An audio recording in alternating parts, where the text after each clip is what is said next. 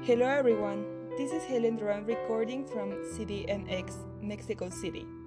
Today is October 6th of the year 2020. Welcome to this podcast. Today we're going to talk about two different songs. One is from Madonna and the other one is from Beyoncé, and I have to say that they are completely different. First of all, we're going to talk about Madonna's song, and its name is Batuka. Okay, at first I have to say that the rhythm is really good and the video goes with the song. I really like the rhythm and the lyrics. I think that they are good. The video shows some people that are maybe from Africa dancing and singing with Madonna, and they seem to be having a really good time. The lyrics are kind of simple, but they transmit the message that they are trying to give in a really good form. My first impressions when I hear the song were oh my god, I really like it.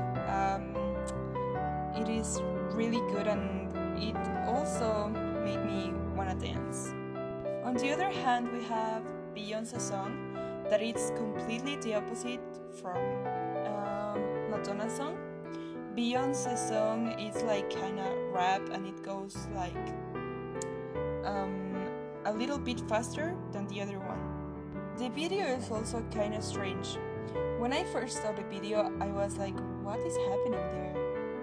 There are a lot of people dancing, I don't know, and the video is strange.